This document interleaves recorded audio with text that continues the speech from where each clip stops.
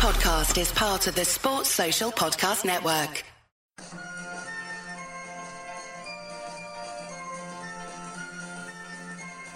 The Unholy Trinity Podcast.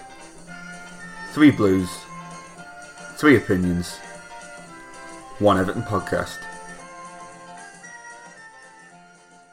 Welcome to episode 180 of the Unholy Trinity Podcast, brought to you in association with Sports Social, the UK's only dedicated sports podcast network, and also Fanatics. Joining myself and Pete on this Sunday morning is obviously one of the old stalwarts of the show. It's Phil Haywood. Phil, how are you on this glorious Sunday morning post Stoke? Yeah, good morning, Mike. Morning, Pete. No, it's great to be back on. I've been on for a while, lads. Things have got in the way, and it's just good to be back on. Especially after the first couple of pre-season games, it's nice to jump on before the season starts. That's it. Things obviously now starting to ramp up. We'll be back in our weekly slot now after a sort of sporadic recording over the course of the summer. And we certainly are now at the business end of pre-season with Everton, with just the one game to go next weekend against Sporting Lisbon. And it's been obviously the first pre-season under Sean Dyche. We got a 1-0 winner, last gasp winner at the Bet365 stadium yesterday. Obviously Amadou Onana just bundling the ball over the line. But let's have a bit of a chat around pre-season, really. What's been your thoughts, Pete, on how things have played out? Obviously, where we are at the moment, we've had a quick chat over the course of the summer in terms of players coming in. Obviously, Ashley Young and Danjuma are both through the door. Danjuma got his first minutes against Stoke yesterday. What's been your take so far on pre-season with one game to go? I don't want to go down a sort of overly negative route. But have you got any concerns in terms of where we currently are? Well, I'll try my best to start off from a balanced place, and I think one positive is that there's been an abundance of clean sheets, and I think we're looking organised, and it looks like we're starting to build a team identity again, and it's an opportunity for Dyche and the staff to communicate to the players what it means to play in his system. So I think from the point of view of consistency and actually having a pre-season, that seems to be in place, and we do seem to have a core group of the first team that have been available for these games. Obviously, the elephant in the room that is probably going to dominate this podcast is goals and a striker. And we've always said in terms of this window, when other players have been coming through, particularly Ashley Young and now the Danjuma loan, these could be really, really smart signings if we sign a striker. Or again, it could be evidence that the club just don't seem to be able to learn the lesson or solve this problem for whatever reason. And I think all of us, the longer the pre-season window goes on, and that the answer to that dilemma isn't revealed, you can't help but breed a bit of negativity or get a bit nervous, because you ideally want your squad all together before the first game of the season. And looking at the lineup for the game yesterday, which we'll talk about in a minute, where Danjuma kind of starts in that central position, I think I said to you guys and a couple of other Blues, I wouldn't be too surprised if this is more or less the team going into Fulham, and this is what we see from a striker point of view, potentially Danjuma being in that position or being asked to kind of fulfil that role, which could potentially be quite a difficult, frustrating start for him and for Evertonians. And I hope that isn't the way it goes, but I think that's my concern at the moment. And I think the sad thing about it is it kind of overshadows some of the more positive elements of pre-season, like actually being competitive, being organised, string of clean sheets, looking like a team again. So we just need to get it sorted, don't we?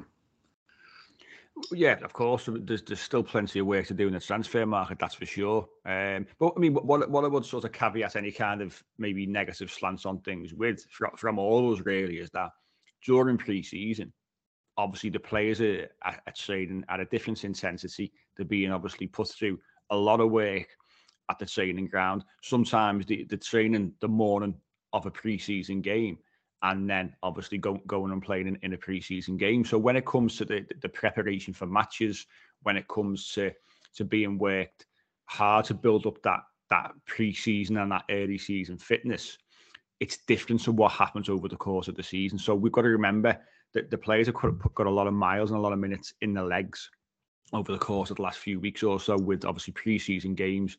We all know obviously the famous gaffer day that Sean Dyche does and things like that. And I think both Ian Woan and Steve Stone have both alluded to the emphasis on the players being the fittest team in the Premier League.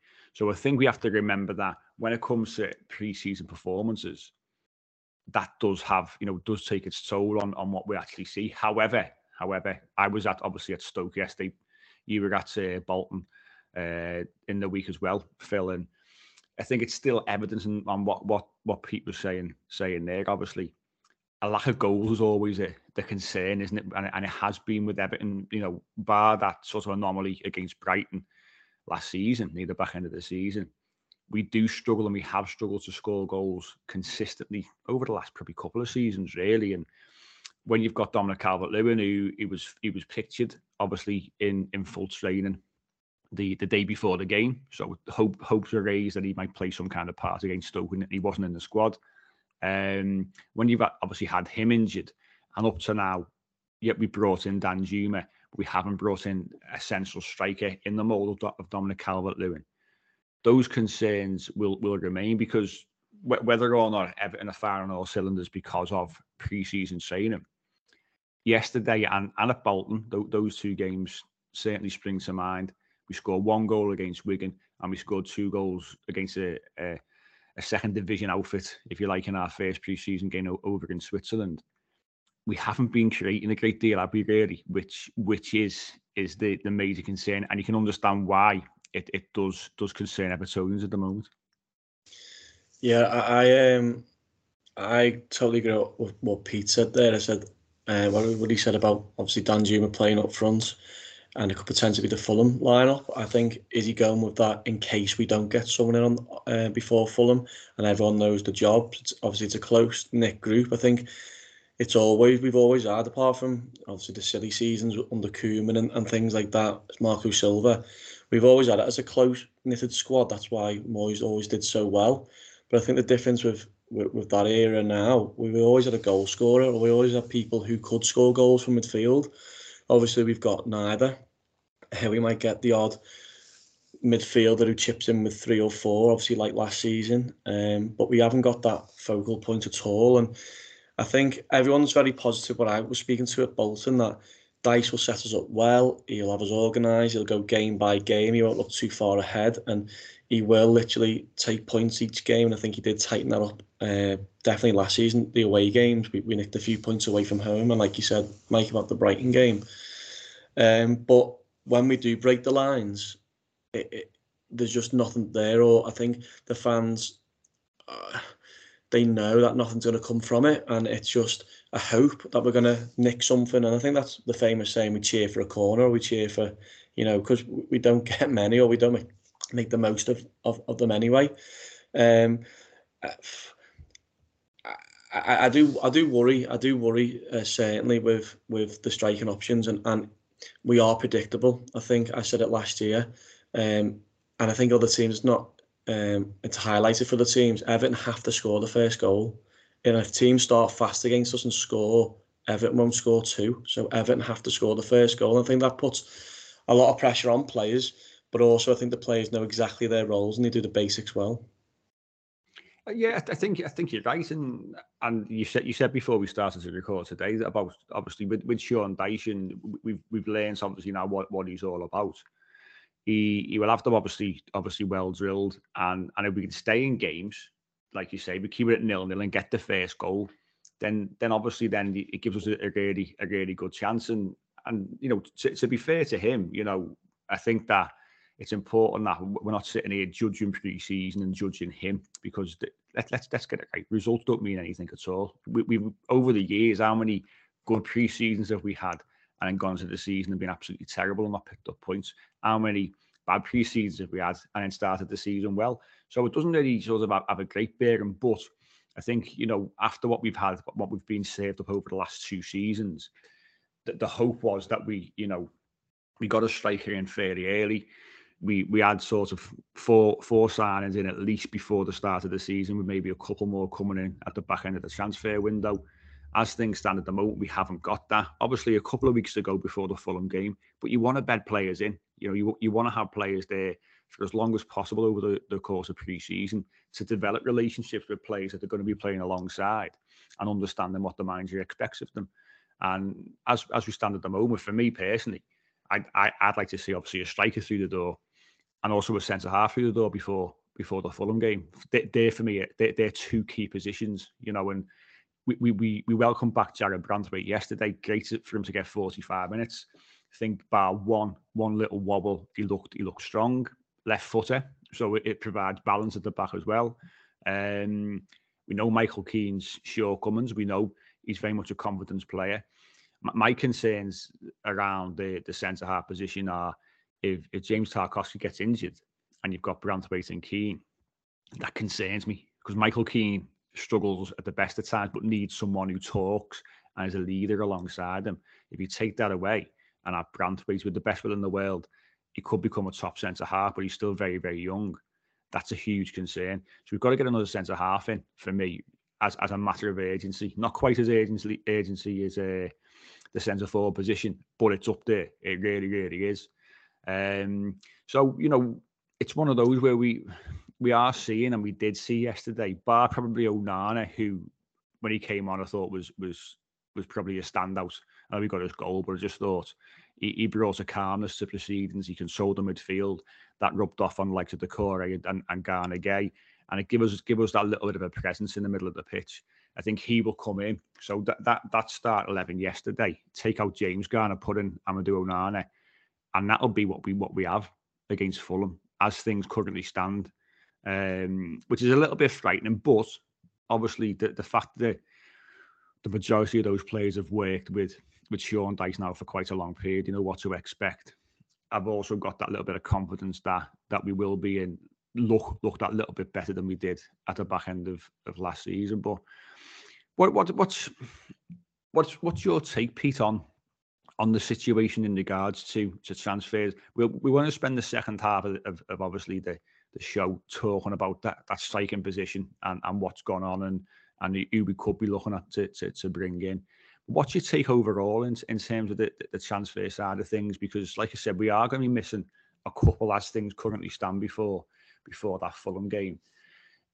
Are you concerned the fact that, and we've discussed this on the last show as well, are you concerned that Everton are going to leave it late again in the window in terms of, getting to that last sort of week of the transfer window and trying to bring in 2, 3 or 4 players and potentially then sort of throwing away some early points and early momentum in the Premier League season?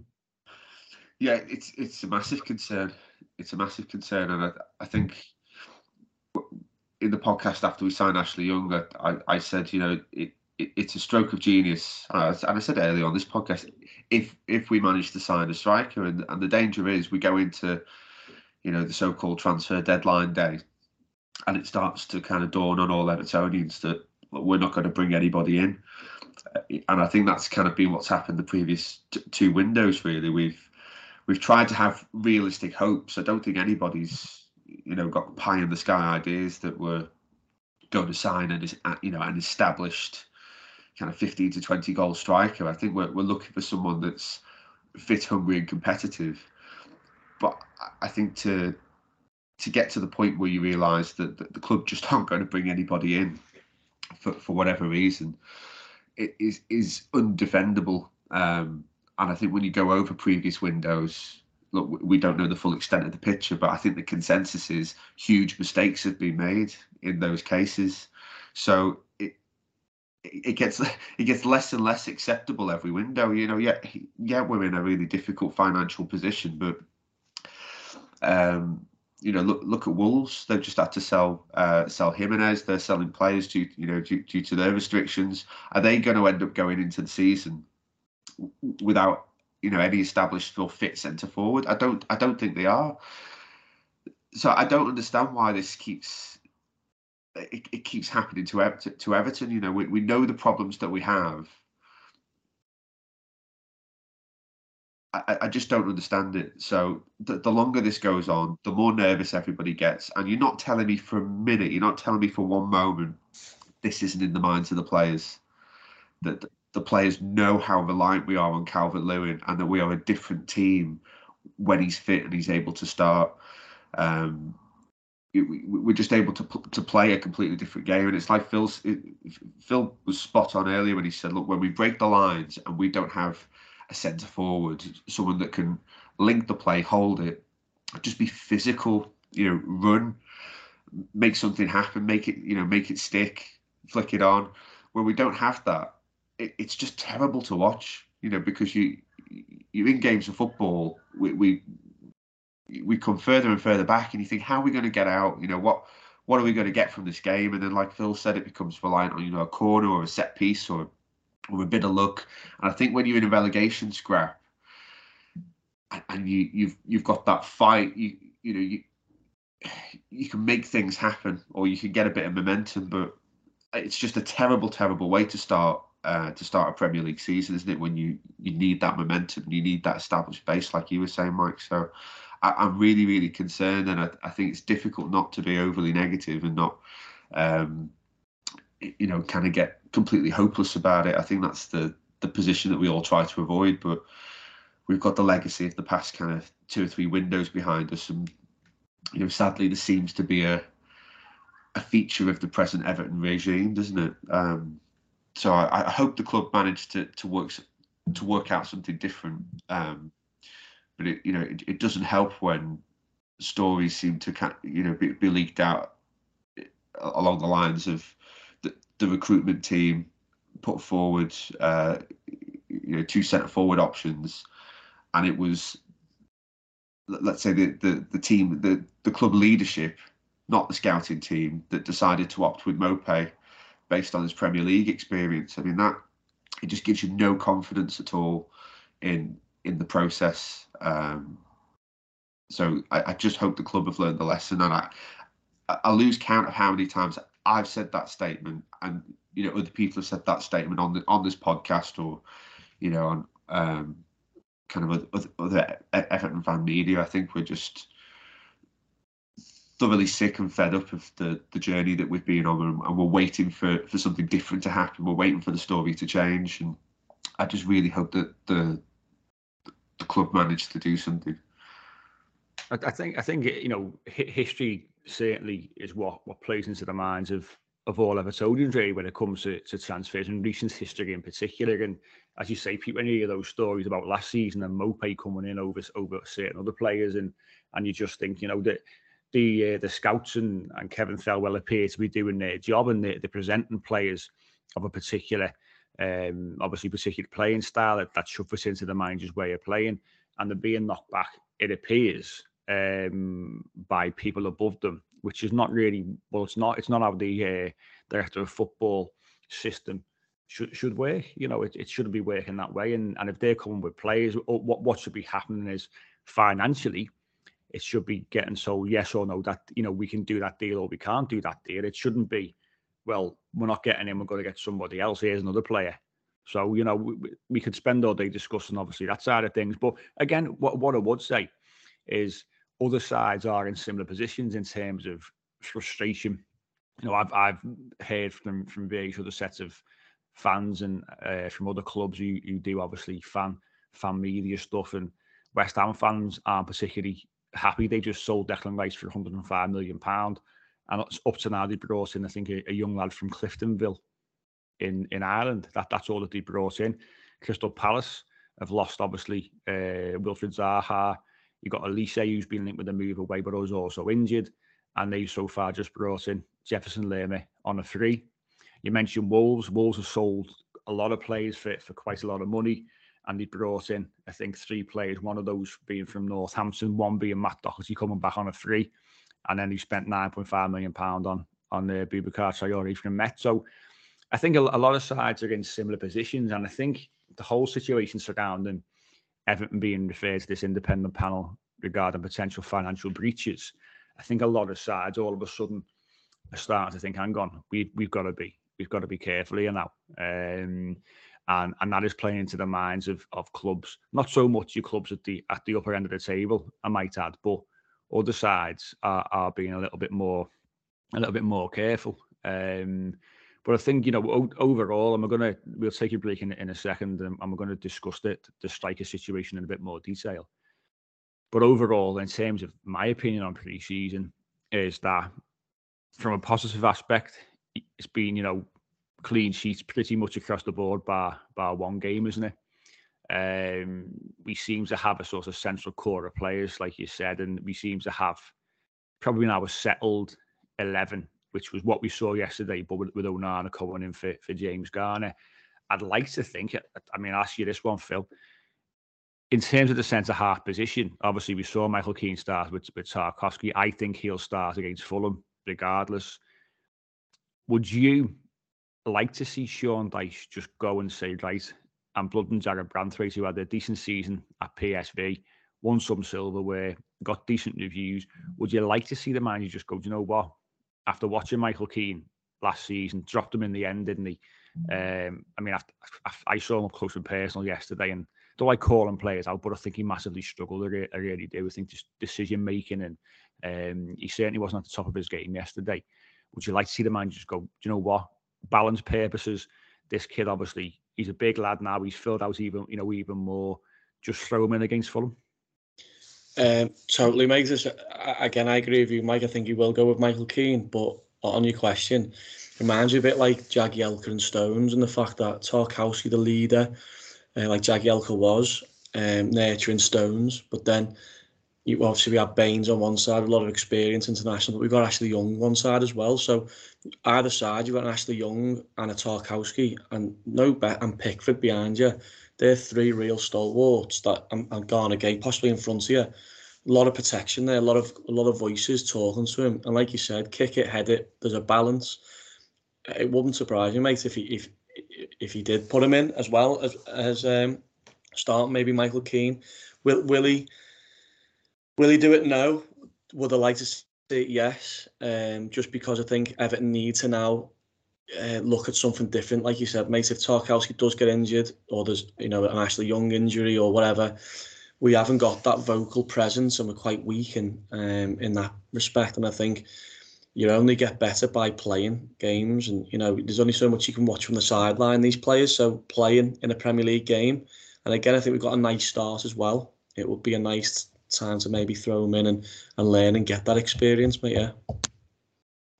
What do you think, Pete, on the Branthwaite situation before we have a short break? Because I saw him yesterday, got 45 minutes. I thought he acquitted himself pretty well. Obviously, like I said, pre-season is always difficult to judge, but by all accounts, he got a lot of game time over in Holland. I think that it was good use of the low market. I think Everton are improving in that side of things now with the younger players. We've just seen again.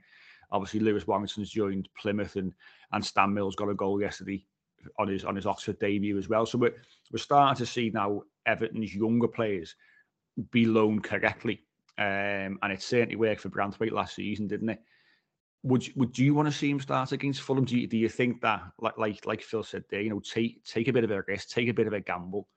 Do you want to see the manager just sort of roll the dice? I was going to say roll the dice a little bit, and throw Branthwaite in, take Keane out of the situation. And like Phil said, really valid point there. He's got leaders all around him, hasn't he? Ashley Young, James Tarkowski, Jordan Pickford, Garner Gay. It could work, couldn't it? Definitely, yeah. I'd definitely be team Branthwaite, and I think like you say, he's earned the right to start. Is it that much of a gamble? He's had not just a full season under his belt, playing for PSV, but by all accounts, they wanted to keep him. You know, a really successful season, playing football in a successful winning team. I know it's a different league, I know it's a different level, but it sounds like exactly what he needed for his, you know, for his development. And before he went on loan, I've been broadly really impressed with him. Really impressed with the football he's already played for Everton. So I think he very much deserves the potential of starting. And I think it would be good for the squad again to have another player in there who's, you know, who's hungry, who wants to develop, who wants to win, who wants to learn. And I completely agree with what Phil was saying about, you know, who he'd potentially have either side of him. And Tarkowski, obviously Pickford behind him, Young. He's in a really good position to, you know, to learn and to be supported. But I also agree with Phil. I just can't see Sean Dyche doing it. I think he'll stick with not what he knows, but he you know, he's made it very clear that he favours Michael Keane, and he really rates him highly. I just hope that Michael Keane gets off on the right foot. Because, you know, I like Michael Keane as well, but I think a lot of Evertonians would agree with me that he's frequently got a mistake in him, and he's very much a confidence player. And I think it can be a bit of a vicious cycle for Michael Keane that once he makes a mistake, his game's gone then. And I think if he gets through games without that happening, he can be exceptional. He can be excellent. But it's often one or the other with him. And I think you're never too sure what Michael Keane you're going to get. But when you know you get the Michael Keane with the mistake, I think it can kind of filter around the stadium. So it's not good for that to be our starting point or our number one choice. I don't think.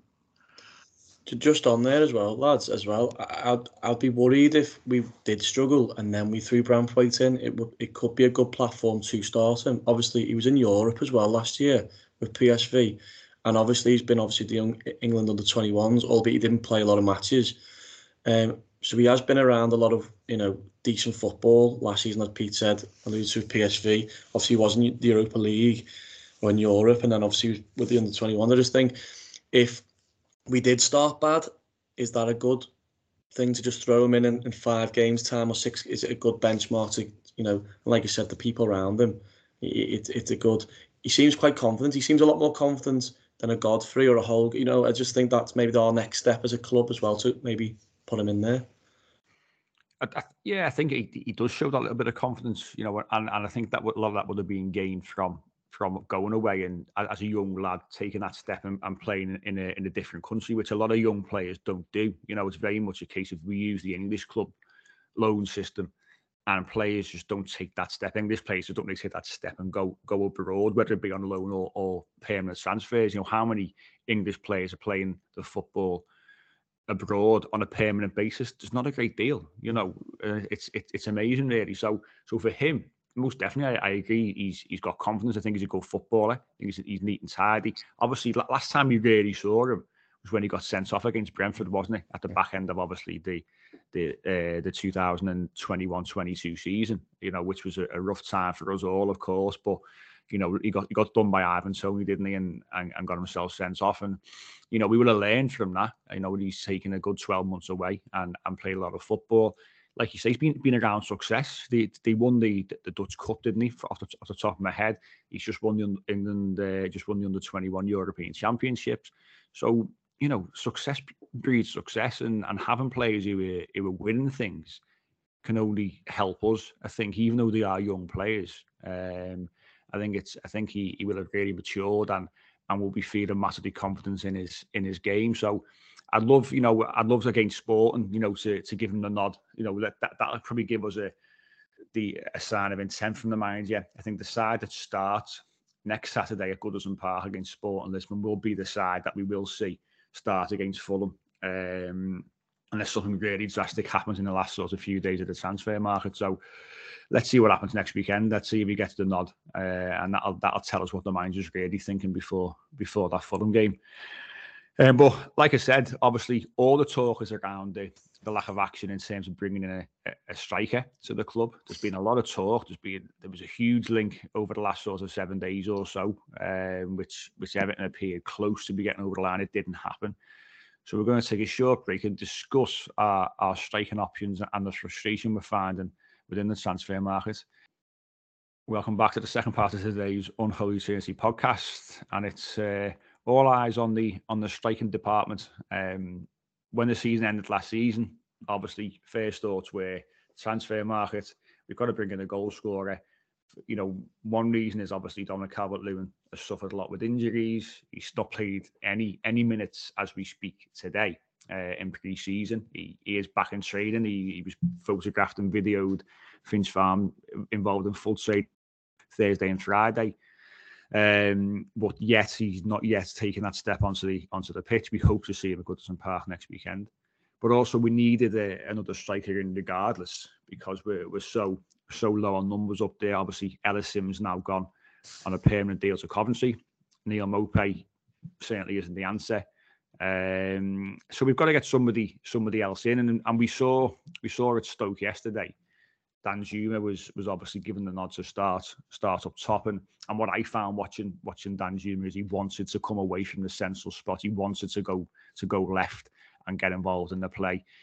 He was almost at times going anywhere other than centrally, and this is not a pop at him. It's just not his natural game. So I think, you know, if he's looking to get involved with play, and he was probably getting a bit frustrated because the first half nothing was being created at all, and it's difficult. And at times when he was making runs into the box, the balls that were coming in from wide areas weren't great, or they just weren't coming in.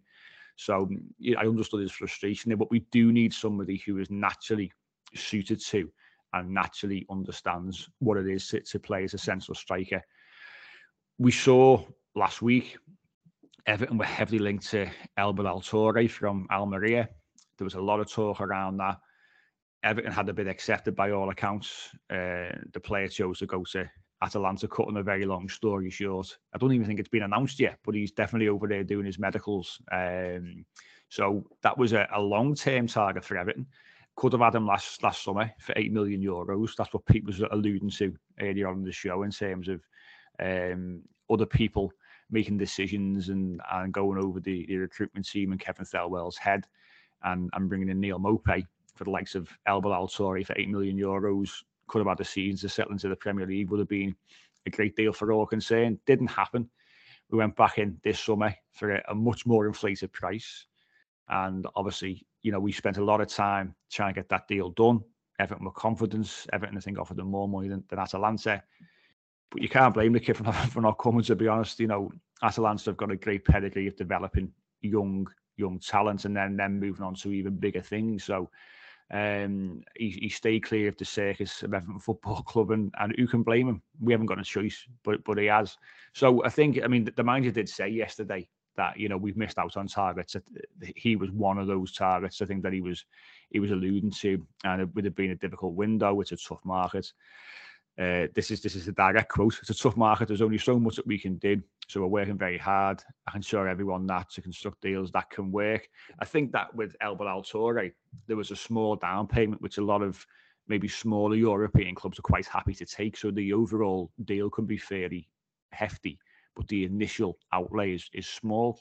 It worked with Amadou Onana last summer, same kind of situation with Lille. So it leaves us in a predicament, really, doesn't it, Phil? Because like we said already, we are short. We are lacking a cutting edge up top, and losing out on a long term target is always frustrating. Obviously for the club, of course, but as fans, when you're willing a deal to get over the line, you're willing for a player to come in who is a striker. This is why people start to get a bit nervous and start to get frustrated, isn't it? Yeah, I think it's more a kick in the teeth, Mike, because obviously we've been crying out for a striker since, I'm getting bored of even thinking about it now. But I think that's why it becomes more frustrating, because that's exactly what we need. And as Pete was alluding to earlier in the podcast, that we are structured and we are balanced, and we have a close knitted group. That's the final piece of the jigsaw. Is what we need. And when you hear it all over social media, and then you come out and hear it more from the club that obviously we missed out on the target and we were very close, we could have had him last year, It's massively frustrating because that's exactly the piece we need to complete our jigsaw for us to move on as a club and try and get us away from the doldrums of the bottom four, the bottom five, and it just takes one signing like that. Like we saw, we weren't a great side, in '98, and then we signed Kevin Campbell, and one sign and one striker gets a few goals. It just rockets you, for the next couple of seasons. So it is frustrating, and I'm sure Sean Dyche will have other targets close to his chest. But like you said, Mike, when it's your main target, which you've been after the last couple of, well, certainly 12 months, it is a kick in the teeth. And every side goes through it. Obviously, in this day and age, it's just that everything's out in the open, isn't it? And I think that we were all excited. Obviously, Danjuma came in. There was talk of this sort of second signing at the club with confidence on getting through the door.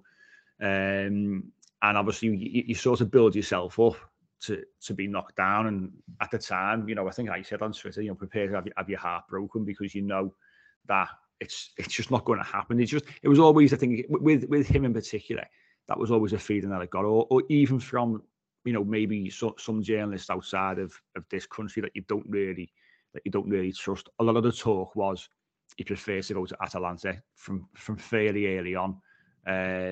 So I never got sort of really, felt it was going to happen personally. But when obviously you're so far down the line with the deal, and that the club have agreed to the price and the structure of the deal, it does get your hopes up a little bit. But like anyone, how many of us have actually seen him in a great deal of detail?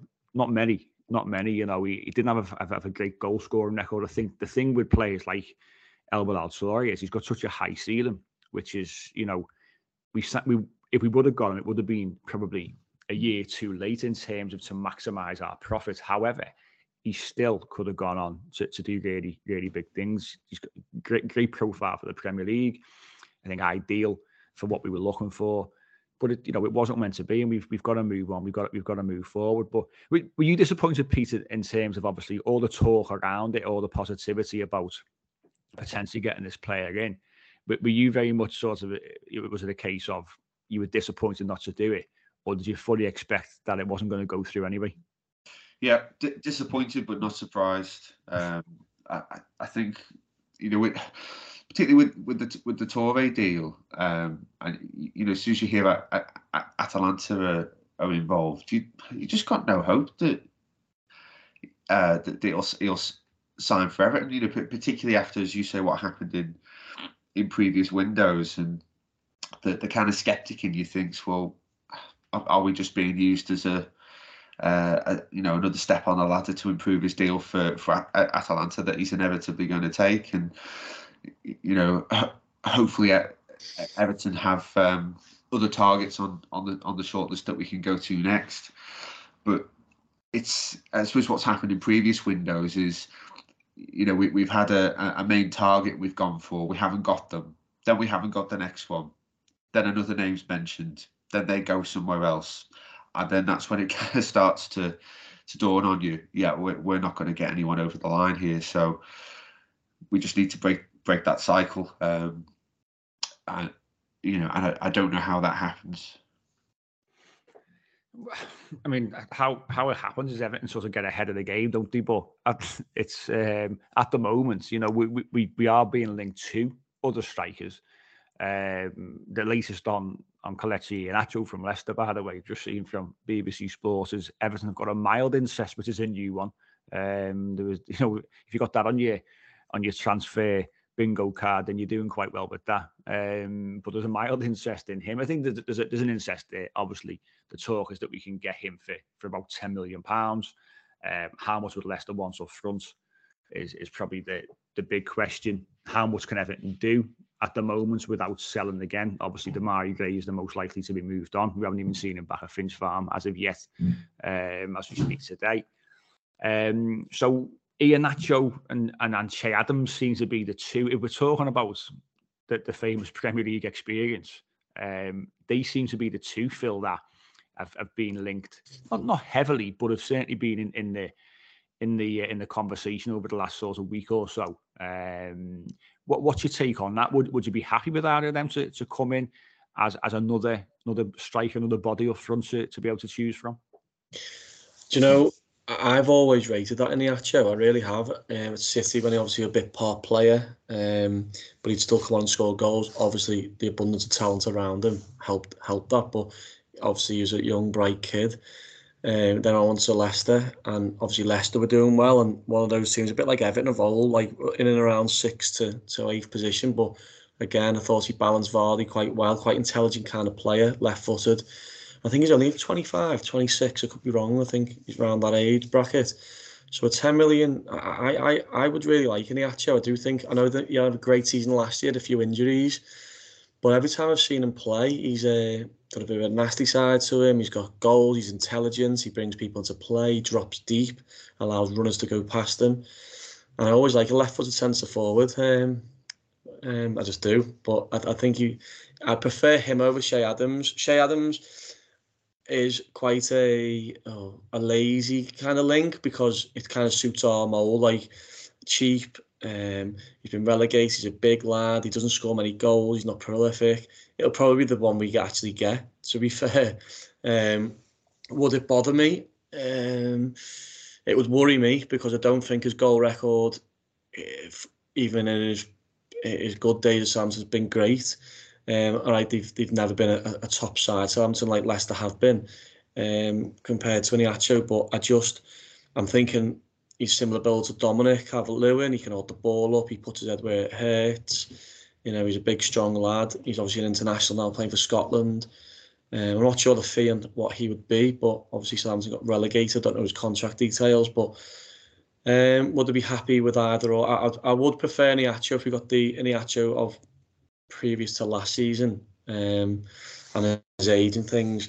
Che Adams, it's kind of like Pete said, you have one target, don't get him. Have another target, don't get him. Have another target, and then you're just left with Che Adams.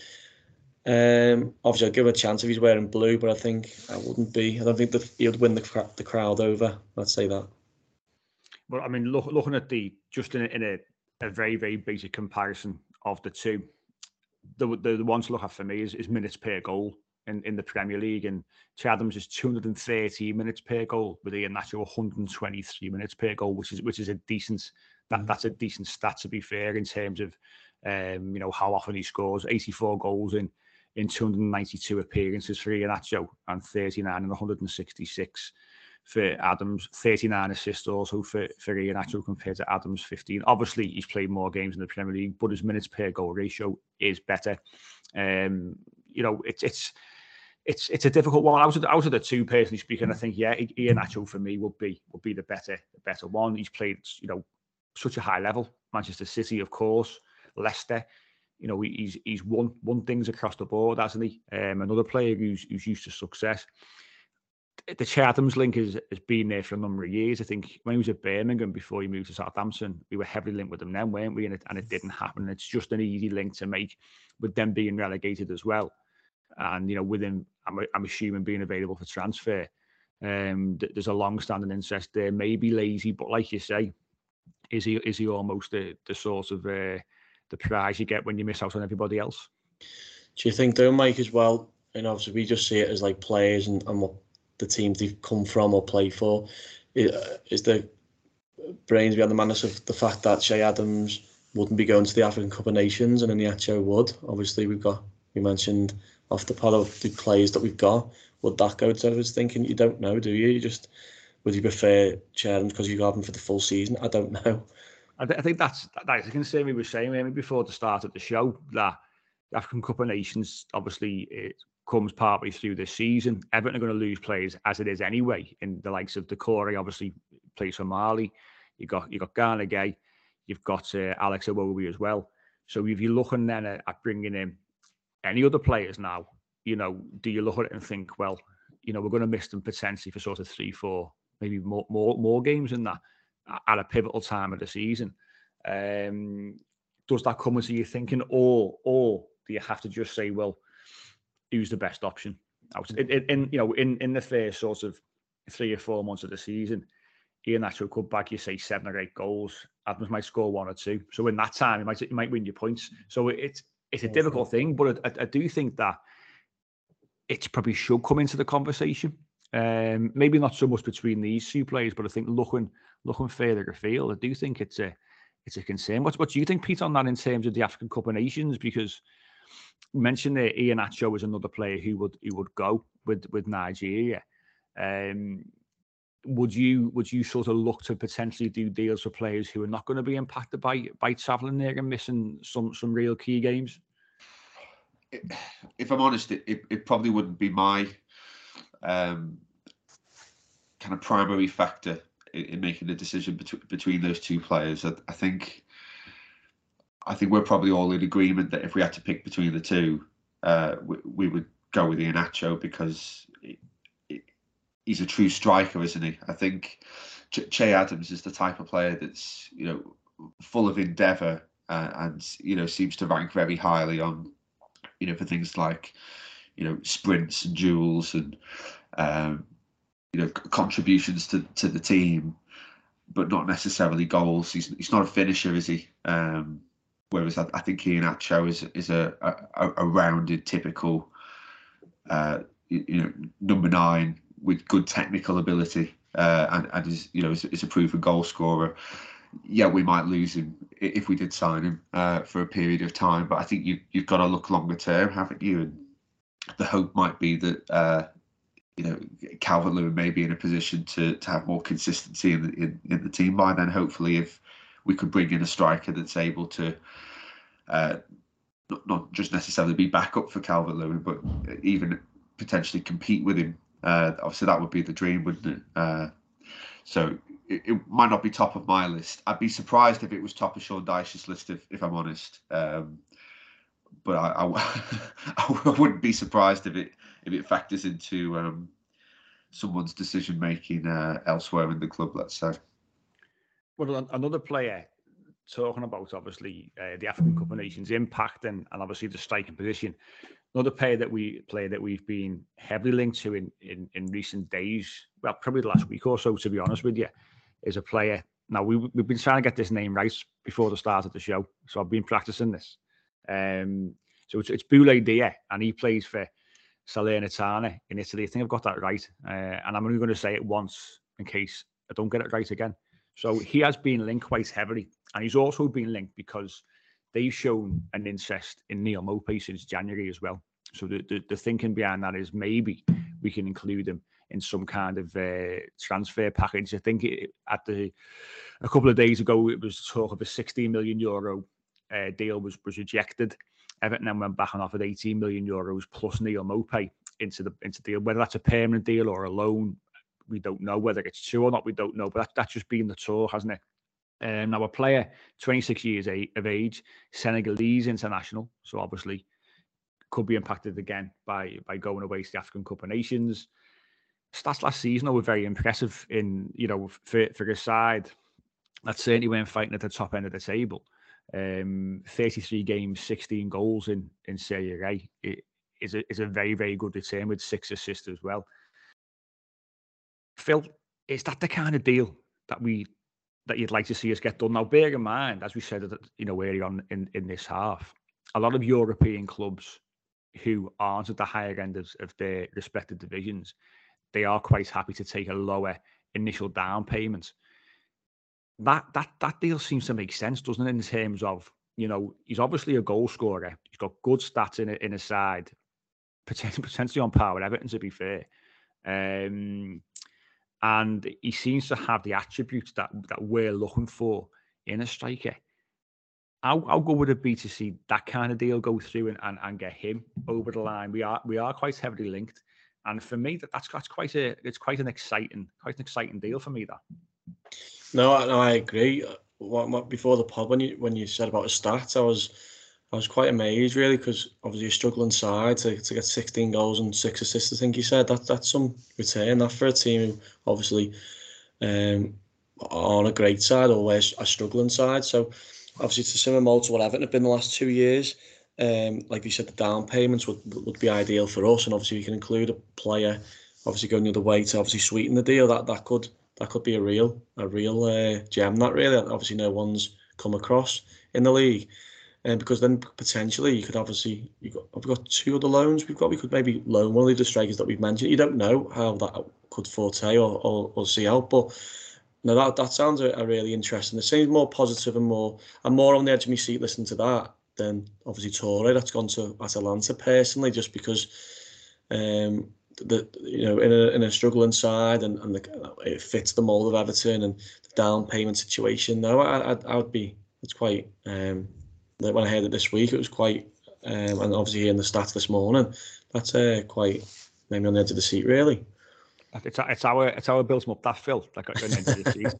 He's really absolutely terrible, and he won't offer us anything at all. But no, all jokes aside, he does seem to fit the bill, and it'd be good to see us potentially get that deal done. I'd certainly prefer going out and getting that deal done ahead of Che Adams, most definitely. To be fair to Iheanacho, I like Iheanacho, and if you're looking for someone with Premier League experience who knows where the goal is, he's not a bad option at all, to be perfectly honest with you. I'd even take Jamie Vardy, to be honest, as well. He'd do a job for a year, wouldn't he? And I think they're going to want a small down payments or a small amount of money full stop for Jamie Vardy, but I think the concerns around him are the wages side of things. I think are quite big amongst other things. So it's going to run over the next probably couple of weeks or so. We've got to hope, haven't we, Pete, that we get a deal over the line before this Fulham game, because if we go into Fulham and we've got, obviously, we assume Danjuma will probably start up top. Dominic Calvert-Lewin, we hope, fingers crossed, get some game time against Sporting Lisbon next week, which then means that if we need to try and change things up, it's a much more positive situation to bring on Dominic Calvert-Lewin off the bench than it would be to bring off the bench a Neal Maupay type figure. But we've got to try and get a deal done, haven't we, for the right striker, for someone who can come in, hit the ground running, get us some important goals early on. To get that player done before Fulham would give us all, I think, a real boost, wouldn't it? Definitely, mate. So I look forward to seeing this Dyer start up front for Nottingham Forest next season. but look, wouldn't it be great if we signed someone that was let's say a gamble or an unknown based on a scouting profile? How refreshing would it be for us to have a podcast saying, look, how's it worked out for this signing made off the back of our our scouts, or the new direction the club are going in, rather than how's this stupid decision being made, or people within the club seem to be across purposes. It would be great to go in to that Fulham game not just with additional recruitment, but additional recruitment that comes from more of a stable base. But I completely agree with you. Like we said earlier, it would be really unfortunate, I think, all round, if we're putting Danjuma in the position of having to play his first game for Everton in a position that isn't his natural position, that doesn't play to his strengths, where likely he's going to have some teething problems and he's going to fall into patterns of play that are more in line with the positions that he favours and he's used to playing, because it will just probably be a frustrating experience all round, and we're not going to get the best version of Everton or the best version of Danjuma, and all of that stuff. It just filters throughout the squad, throughout the stadium, throughout the fan base. So it would be great to go into Fulham with the team that likely we're going to have for the rest of the season. And with a central striker who is going to fulfil that role. But I'm not hopeful, and I hope I'm wrong. Well, I hope when we're speaking next weekend after the Sporting Lisbon game, we've been pleasantly surprised in the next week or so, because we are back to Goodison Park next week, and obviously it's always exciting to get back in to our home, of course, and with what could be the last full season at Goodison Park. So it's promising to be potentially an emotional time. I hope it's a very, very laid back and less exciting, less anxiety-inducing season than we've had the last 2 seasons. That's for sure. Just want a nice little quiet season where we finish about 12th, and I'll be fairly satisfied with that. But obviously we are back there next weekend. As we know, Phil, we're going to see Joe Harris probably score a hat-trick, given how heavily linked we were to him.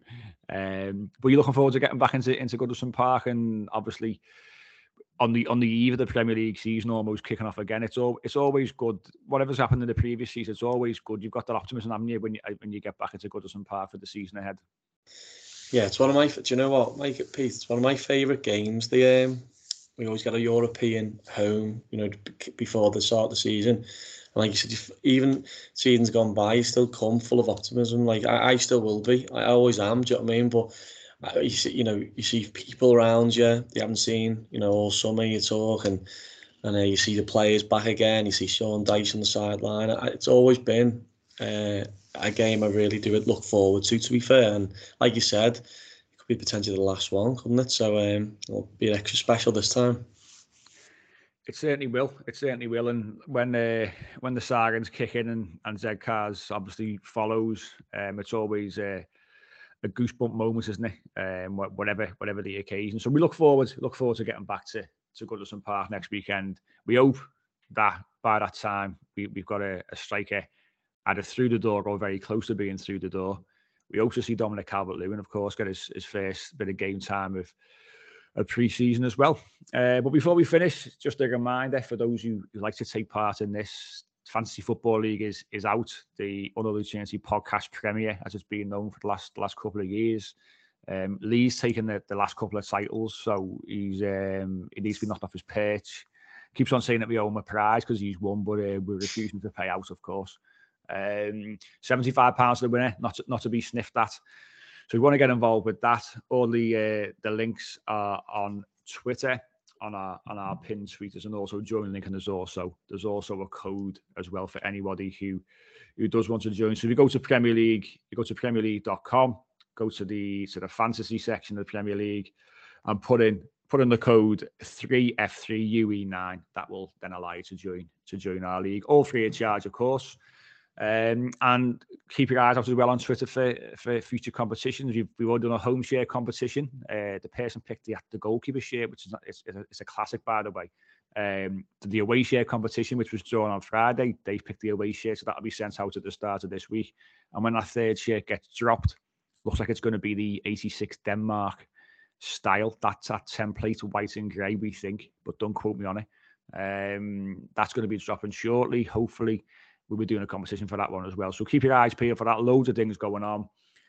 Premier League season's nearly upon us. Might see you at Goodison Park next weekend for Sporting Lisbon. If not, we'll catch you next week for the end of the pre-season podcast, and also a look ahead to our first Premier League game of the season at home to Fulham. So we will catch you then.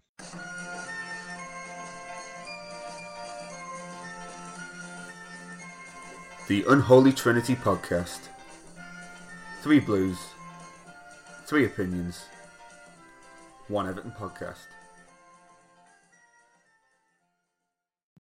Sports Social Podcast Network.